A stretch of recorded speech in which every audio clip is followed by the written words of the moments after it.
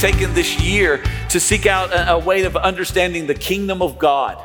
And what we're studying right now are the promises of the kingdom of God. And these promises, they are realized in as much as we are living out these Beatitudes. And so we're actually doing a study of the Beatitudes. It's the introduction to the Sermon on the Mount. And what we see here are characteristics of those who are citizens of the kingdom of God. And when we live out those characteristics, we get to enjoy the promises that go along with them. There's a corresponding promise with every characteristic that we are to live out as citizens of the kingdom of God. And every one of them begins with this word, blessed.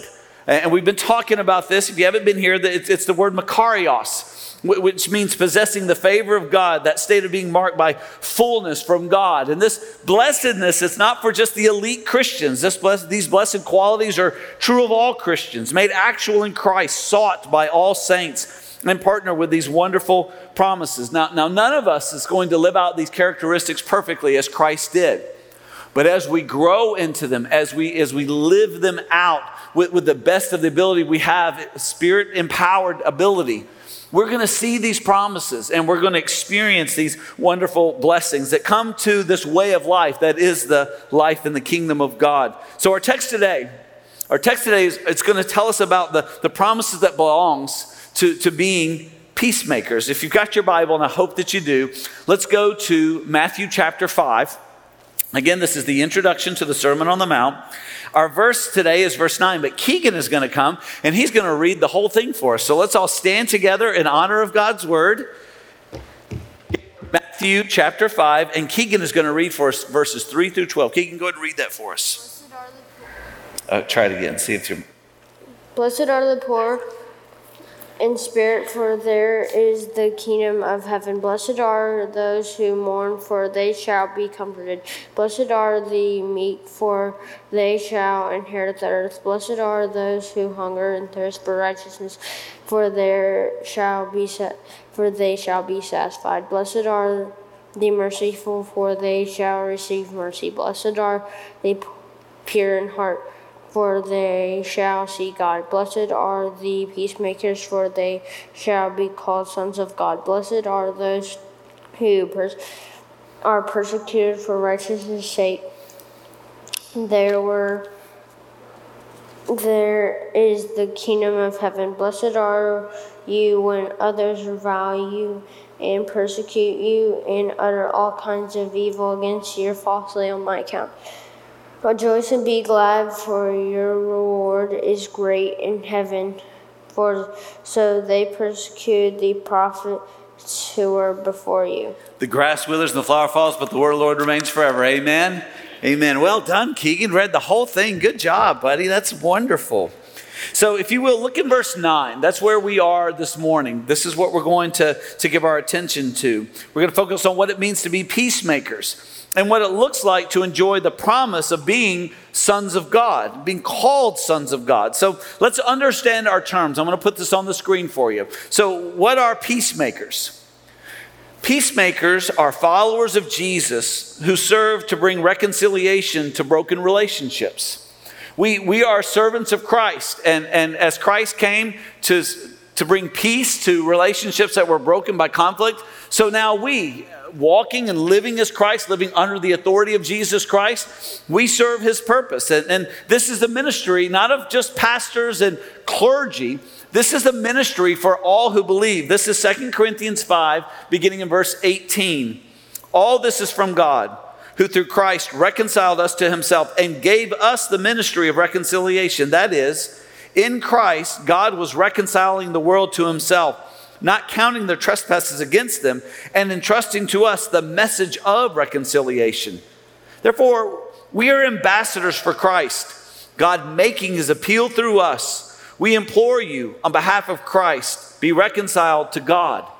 This ministry has two facets to it. There's both a vertical and a horizontal facet to this. The vertical sense of this is that we are to represent Christ to the world so that they can gain peace with God. The only way a human being who has sinned against God can have peace with God is through Jesus Christ, because it is only through Jesus Christ that we have forgiveness of sin. Jesus Christ is the one who has paid the penalty for sin. He is the one who has now ascended and is at the right hand of the Father, who is in heaven. And it is only through Christ that we can have access to the Father, that we can have peace with God, and that we can be made whole.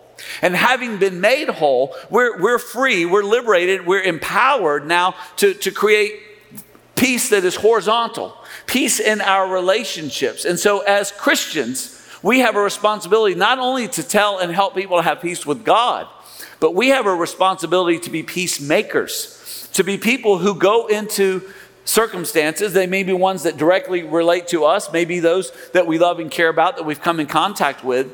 And we are to bring the gospel to bear on those circumstances and help people walk through a peacemaking process that we're going to see in our scripture today. Now, the second term, so the first term is peacemakers.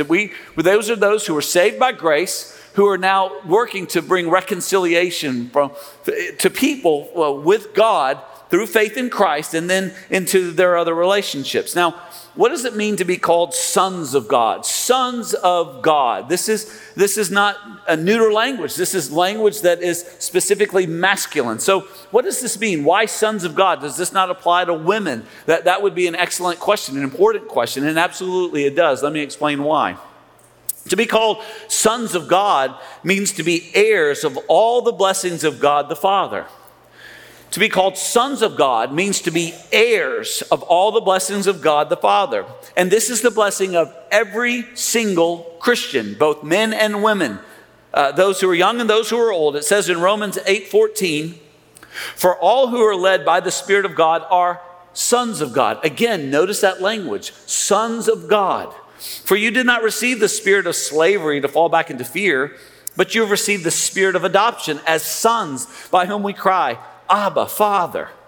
The Spirit himself bears witness with our spirit that we are children of God, and if children, then heirs. Heirs of God and fellow heirs with Christ, provided we suffer with him in order that we may also be glorified with him. In the ancient Near East, it was understood that the eldest son would receive the bulk benefit of the inheritance of the father. Now, in Christ, that is true, except that we are all considered sons. We are all considered the eldest of God's family. We all receive equally what God has given to us in Christ Jesus. So it says in Ephesians 1:3, "Blessed be the God and Father of our Lord Jesus Christ, who has blessed us," that's every Christian, every disciple of Jesus, every person who has ever repented and believed the gospel and been saved, us in Christ, with every spiritual blessing in the heavenly places. Not only do we have the blessing of a future home in heaven, but in this life, right here and now, we have every spiritual blessing that heaven has to offer.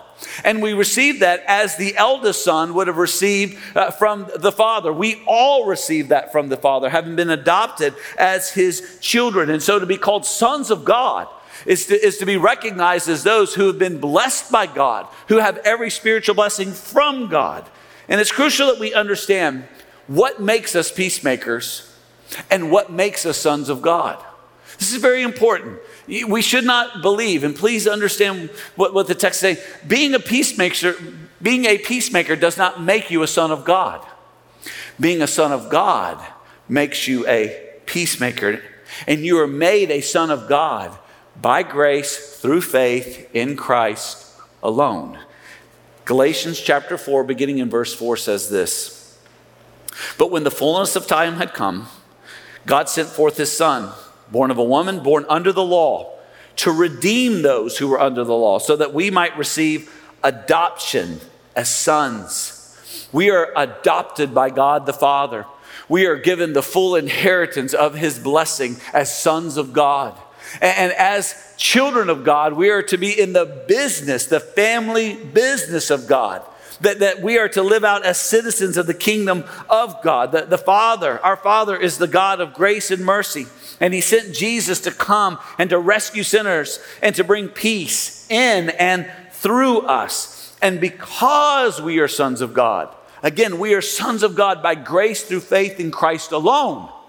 Because we are sons of God, we are now peacemakers. And I'm going to put this on the screen. I want to really bring emphasis to make sure you're catching what I'm throwing, that you're picking up what I'm putting down here. Our identity in Christ drives our activity in the world. Our identity, who we are, drives what we do. And then we are recognized by what we do, and that reveals our identity. So once you are saved by grace through faith in Christ alone, you become a son of God with all the inheritance rights that Christ can bring. And as a part of being this child of God, you are now brought into the family business, which is the business of peace. And we become peacemakers. This week I was being interviewed, and I was introduced as the pastor of Living Hope, which is not an unusual thing.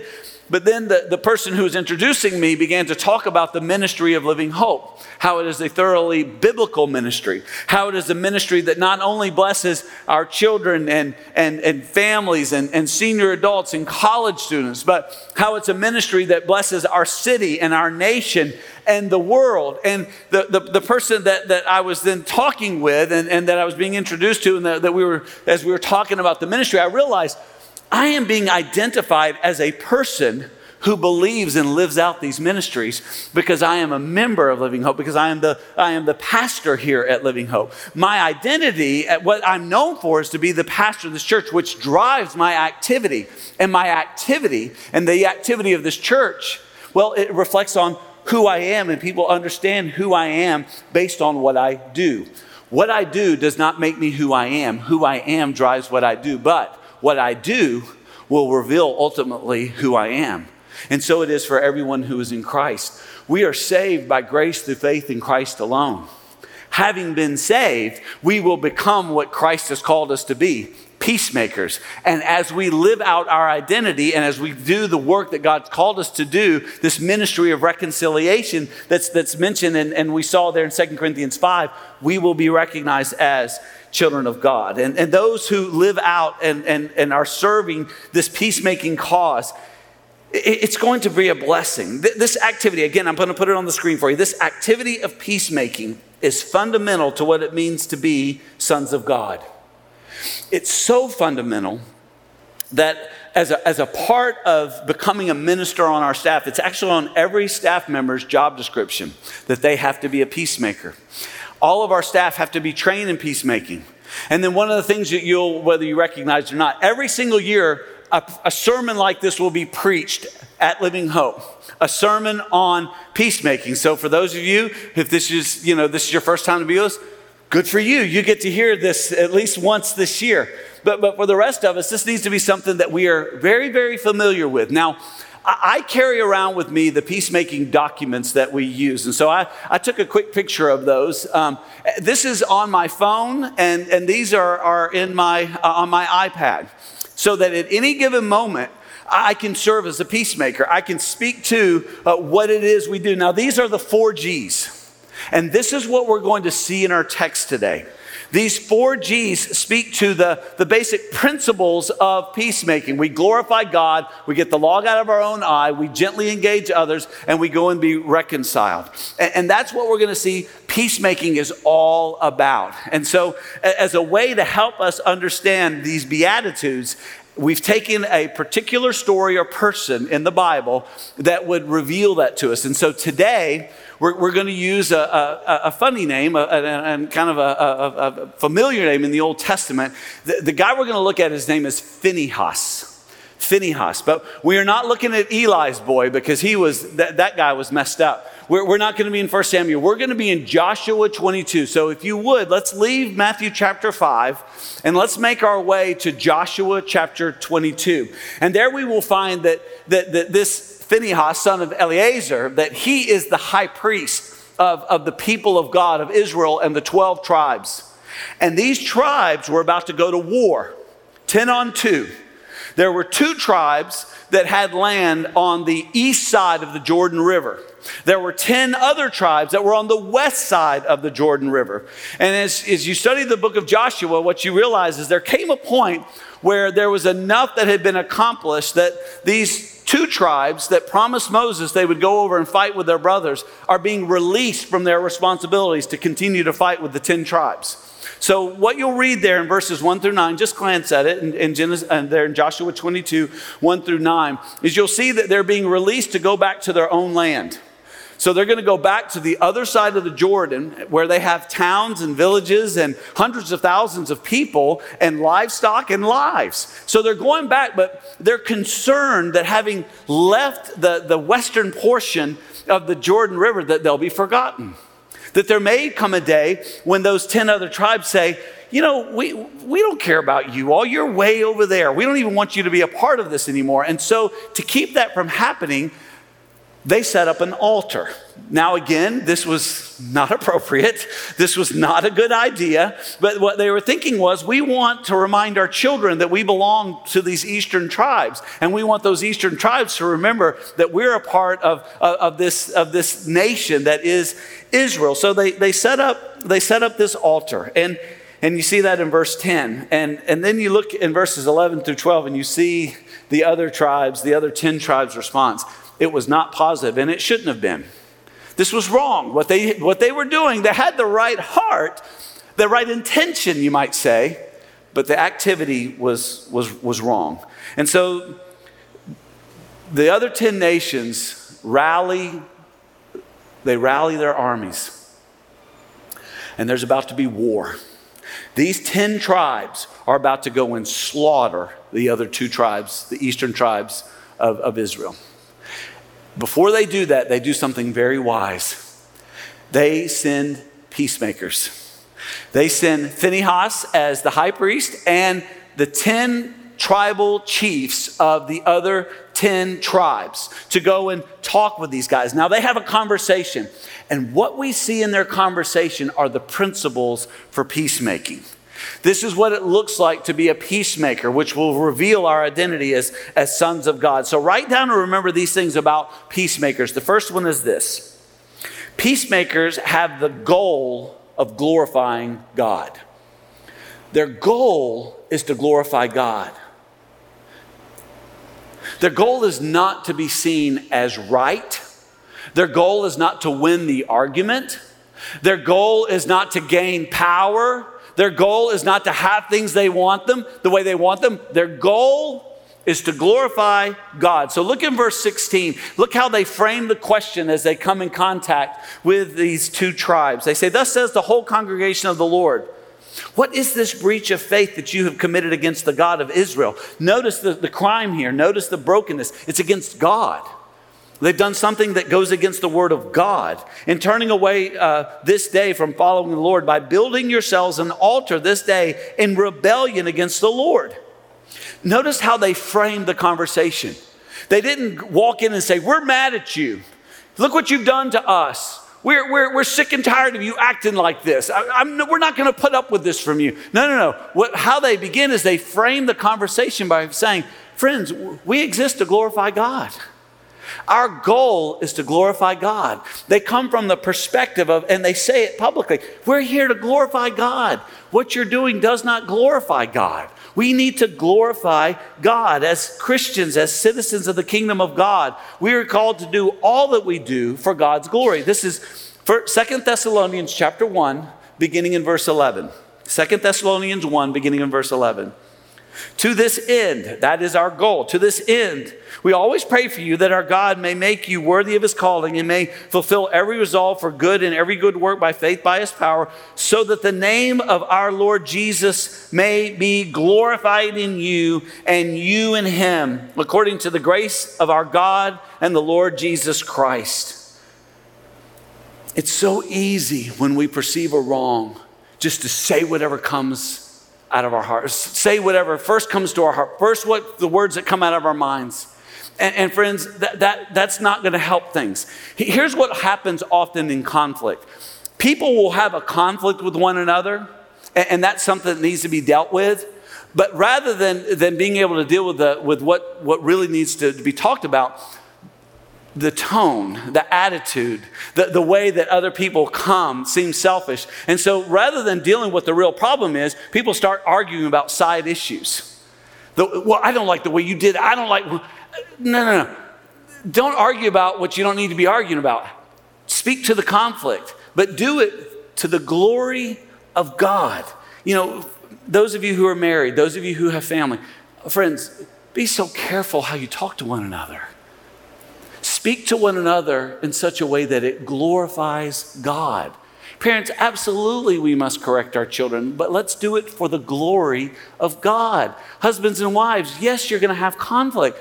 As you talk through what you don't agree on, do it for the glory of God.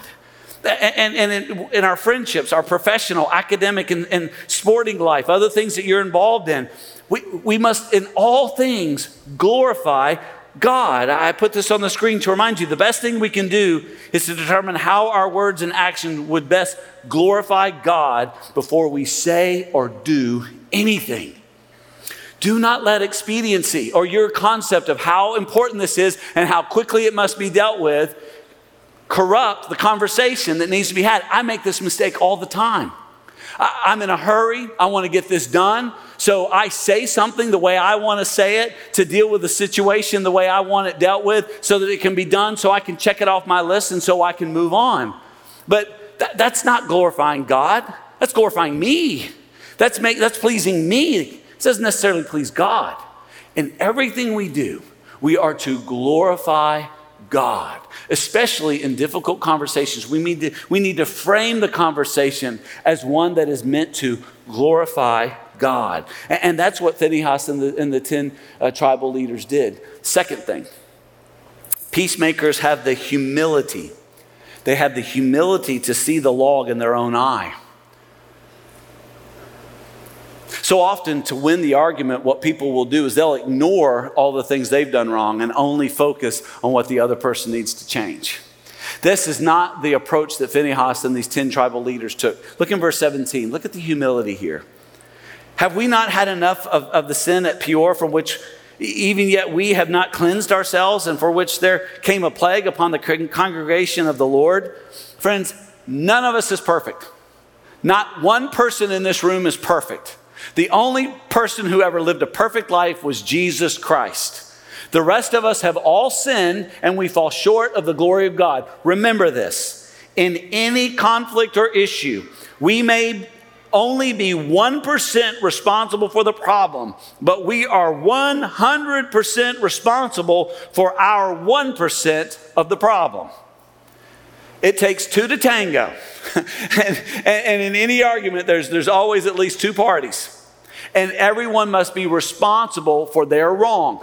And again, yours may only be 1%, but you're 100% responsible for your 1%. And it is wise and it is good, having established the goal of glorifying God, is to humbly recognize that we're all far from perfect. We've all blown it, and we need to willingly admit our own faults. And so Phinehas and the 10 chiefs, they're talking about Peor. Now, what is he talking about here? This is a mountain that is, it's north of the Dead Sea, and it's where Israel fell into sin. There was a deity known as Peor. And so this pagan deity, Baal Peor, is where Israel turned away from God, and they worshiped this idol. And so this is Numbers 25:3. Numbers 25:3, it says, "So Israel yoked himself to Baal of Peor, and the anger of the Lord was kindled against Israel." And so what they did was they said, look, we're not saying we're perfect. We're not saying we've got our act together. We're still dealing with the consequences of turning against God. And so we come and we admit, hey, look, we've messed up. We've not been perfect. We're not holier than that. We're not here with just an accusatory tone. What we're saying is we've blown it before. Let's don't blow it again. That we've made this mistake before. The mistake that we perceive you making now, this is not helpful. What peacemakers do is they connect with the other person and say, look, I'm not saying I'm perfect. I'm saying that we've all sinned. And there is something that has happened that you've done, that you've chosen to do. And I want to talk to you about it. I don't want to manipulate you. I'm not here to win an argument. I just want to glorify God. I want to obey God here. And I want to talk to you as one sinner to another. Someone who's blown it before and will blow it again. I'm not here to condemn you. I'm here to have a conversation about something that is wrong. So there is a desire to glorify God. There's a humility that says, I'm not God. I'm not your judge. I'm not perfect, but I'm here to talk to you so that we can deal with what's going on. And then there's a heart issue. Here's the third thing. Peacemakers have the heart to gently engage others. The heart to gently engage others. So you look at the last part of verse 19. They come and they say, look, we're not perfect. We blew it at Peor. We're dealing with the consequences. He says, only do not rebel against the Lord or make us rebels by building for yourselves an altar other than the altar of the Lord our God. Here's what they're doing. They're saying, look, we don't want to fight. We don't want to have this battle. And let's deal with what you've done, which is wrong. And let's make this thing right. They don't want war. They want peace. And that is true of the sons of God. We are those who want peace. We don't want drama. We don't want attention to ourselves. We don't want to stir up problems. We want peace. As sons of God, we want peace. And so we have to be very careful about our words. This is Proverbs 15:1. A soft answer turns away wrath, but a harsh word stirs up anger. They came and they were very gentle in their words. Look, we've blown it. Look, man, let's don't do this. Let's don't go down this road. We've been down this road before. What you're doing is wrong. When you're gently engaging others, that does not mean that you have to leave out information. So many times there are those who want to gently engage. And by doing that, they think, well, I can't bring up these things because it might make them mad. It might make them upset. You can't do that. You have to be honest. Now, again, when you come to glorify God and you do it with a gentle heart, with this gentleness and with humility, it makes it a whole lot easier for other people to hear it. Using a gentle voice, it changes everything. I mean, there are a lot of ways to ask about a problem. Let's think about 3 ways that you could ask about a problem. There's one way. What's your problem? If I come walking up to some of you at the end of the service today and I get in your face and I maybe poke you in your shoulder and say, what's your problem? Might you want to fight me? Might you want to run if I'm bigger, right? Yeah, that's... or what if I came up and I said, what seems to be the problem? Now that might shake you a little bit, like, oh my, what's going on? Have I done something? What seems the problem? Or maybe there seems to be a problem. How can I help? The tone changes everything. It goes from being an accusatory tone to a tone that says, I want to serve. I want to help things. And friends, can I just tell you something about tone? Tone cannot be picked up on text messages or emails. A few years ago, someone who cares about me said, look, from now on, when you send a text, you've got to use emojis. And I'm like, what a waste of time. I don't have time for emojis. Nonsense. Why do I have to use emojis? So I'm just telling you, everyone freaks out when they get text from you because they think you're mad. I'm not mad. I'm just asking questions. And I'm just making sounds like you want to fight every time you send out a text. And so I started using emojis. I think some of my favorites, those are all my favorites. I use emojis now. So you can't pick up sarcasm. You can't pick up jokes. And so, I put it in. Now, if I am angry, there's an angry emoji out there. You can use that one, right? I'm mad. We can talk about this. But it is amazing since I've been using these emojis, the responses I get back. It's as if they are reading my mind and understanding where I'm coming from all of a sudden. Why? Because what do those emojis do? They communicate tone. Tone is so important. It creates this gentleness. It reveals this heart that says, I don't want to fight. I want to resolve a problem. And that's what Phinehas and the 10 chiefs did. That they came and said, look, we want to deal with this. So look at how the eastern tribes responded. Look at verses 22 through 29. Glance through that real quick. Look at what they did. First of all, they said, look, we want to honor God. We don't want to fight either. We're not trying to do something wrong. We thought we were doing something right. And they explained, we wanted to have a reminder for our children and a reminder for y'all that we're all in this together. What our intention was good. And they said, look, we want peace. And so their response provided the response of Phinehas and the 10 chiefs? Look at verses 30 and 31. It's relief. It's like, oh, good. We don't have to kill y'all today. That's great. That's a good day when you have to take somebody out. And so it allows this response. And what ultimately happens, and this is the fourth thing I want you to write down and remember, is that peacemakers have the joy of being reconciled. The joy of being reconciled. Then Phinehas, the son of Eleazar, the priest, and the chiefs returned from the people of Reuben and the people of Gad and the land of Gilead to the land of Canaan to the people of Israel and brought back word to them.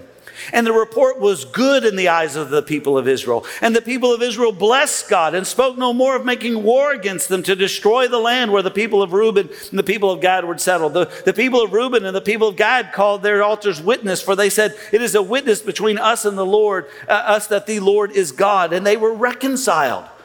There was peace. And you know what even happened? Their relationship grew stronger. This is the interesting thing about conflict. Now realize, put this on the screen for you. Everyone is either coming out of, in the middle of, or going into a conflict. Everybody in this room right now. You're either in the middle of one, you're coming out of one, or you're about to get in one. And our world is broken and there's going to always be conflict. But understand, every time peace is made, relationships get stronger. Isn't that good? Every time peace is made, relationships get stronger. One of the things I learned about trees is that trees that are put under duress are stronger.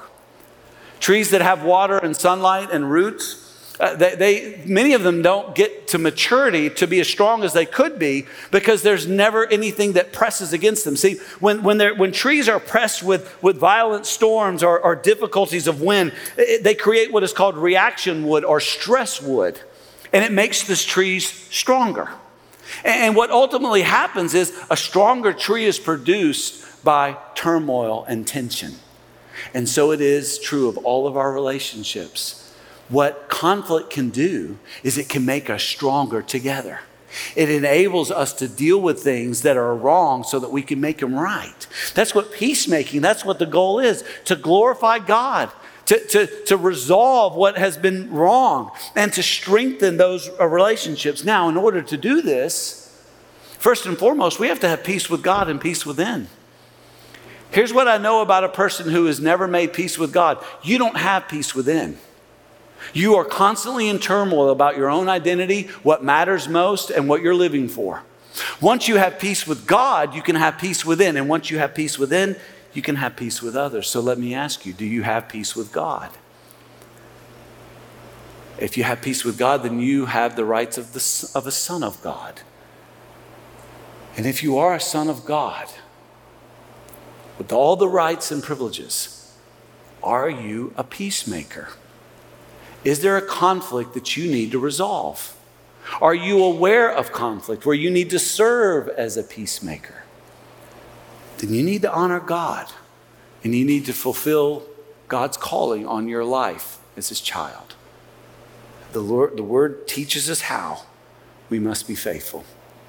Let's stand together as we pray. Care leaders, if you don't mind to come forward. I want to encourage you this morning as we get ready to go. If you need to talk about having peace with God, if you need to wrestle through maybe how you can be a peacemaker, come and talk with these leaders and they can help you with that. Let's pray together.